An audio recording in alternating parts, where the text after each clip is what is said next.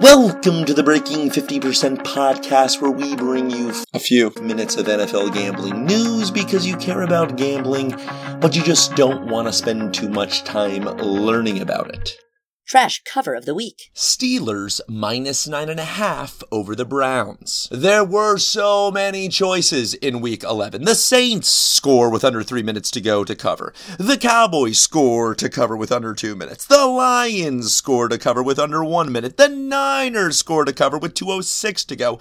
And then you had this gem from the Miami Dolphins.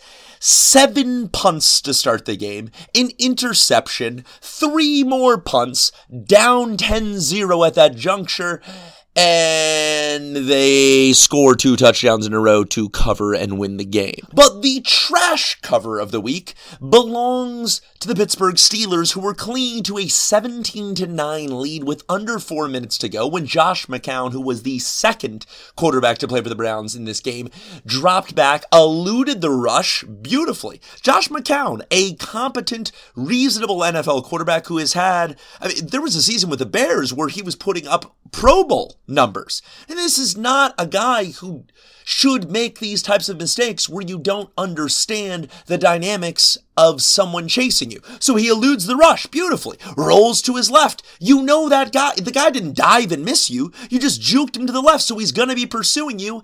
And yet McCown takes so much time to wind up. The guy who he juked sacks him, strips the ball. The ball is sitting there in the end zone because McCown was in the end zone. So if there was ever a time where you really needed to make sure that you had eluded that guy and you'd bought yourself enough time, this would be the time. He didn't. Steelers recover the fumble and they cover the spread. Least favorite comment of the week. Any comment against the new PAT rule? It is really hard to be stunned by sports opinions these days. Appalled, disappointed, annoyed, yeah, that makes sense. But stunned? In a day and age where there is an economy around generating clicks, around generating buzz, around hot takes. But I am genuinely stunned by the fact that somewhere around 50% of media members are against the new PAT rule. The rule that was instituted last year that made the point after try a longer kick and thus dropped the percentage of makes from 99% to somewhere around 94%. We are constantly being told how football is a game with 3 phases: offense, defense, and special teams, as if all 3 occupy the same level of importance, which of course this isn't true. Offense and defense are way more important than special teams. But if you want to make this argument constantly about how important special teams are, anything that would make it marginally more important seems like it would be a good thing. And not more important because of some gimmick. I get that there are tons of crazy rules we could institute that would make special teams more important, that would make it more exciting. We could have 7-point kicks if you hit it from 60 yards.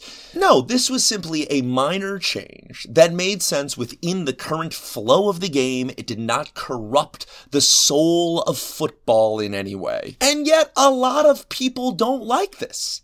Don't like that we have taken something that was a total afterthought, something where you would walk out of the room, you would never even ask, did he make the kick? Should I be watching this? No, it was just, here's some percentage of time in the NFL game that I need not pay attention to. And still, we're pretty close to that. Kickers are making 93.5% of these tries, but that slight dip has added a level of strategy, has added a level of tension, has added a level of decision-making about wind, about needing to go for 2, about trying to block a kick and worrying about having a kick blocked. Remember the old system where no one even tried to block kicks. I mean, they would just stand there. And here's the thing about the disdain that people have for this rule change is that I haven't heard a good argument. Like, I want to hear a great reason why this is bad for the game.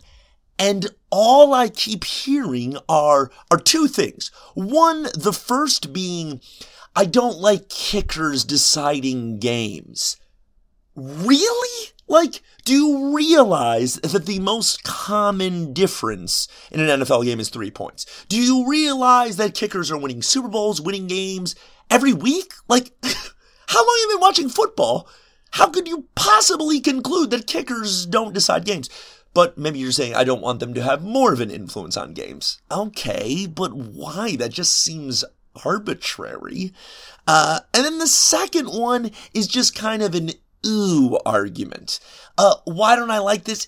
I just look at it and I just don't really like the way it looks. It's the status quo. I just like the way things have always been. Can I tell you that it's better than what it currently is? No, but I just kind of liked it more that way. Which is, of course, a terrible argument for anything, because it can be used as an argument for anything, thus rendering the argument pretty worthless. But don't worry, everybody, this is how change often feels. You're a little uncomfortable, and then you adjust, and things become more comfortable.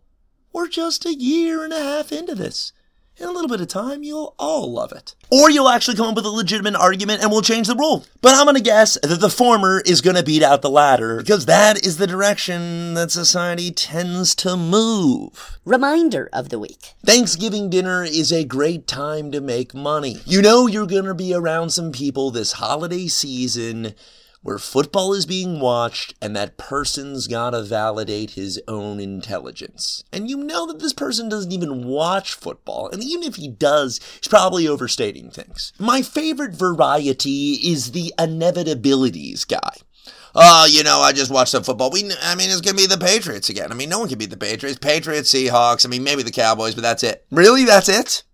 A league with 32 teams, we just already know what's going to happen. This is not the NBA where there are 7-game series where inevitabilities very often do happen, though I point you to the finals this last season to show that inevitabilities do not always happen. I also point you to this election, which somehow people don't understand math. Like 20 to 30% chance doesn't mean 0% chance. So just casually call these people out.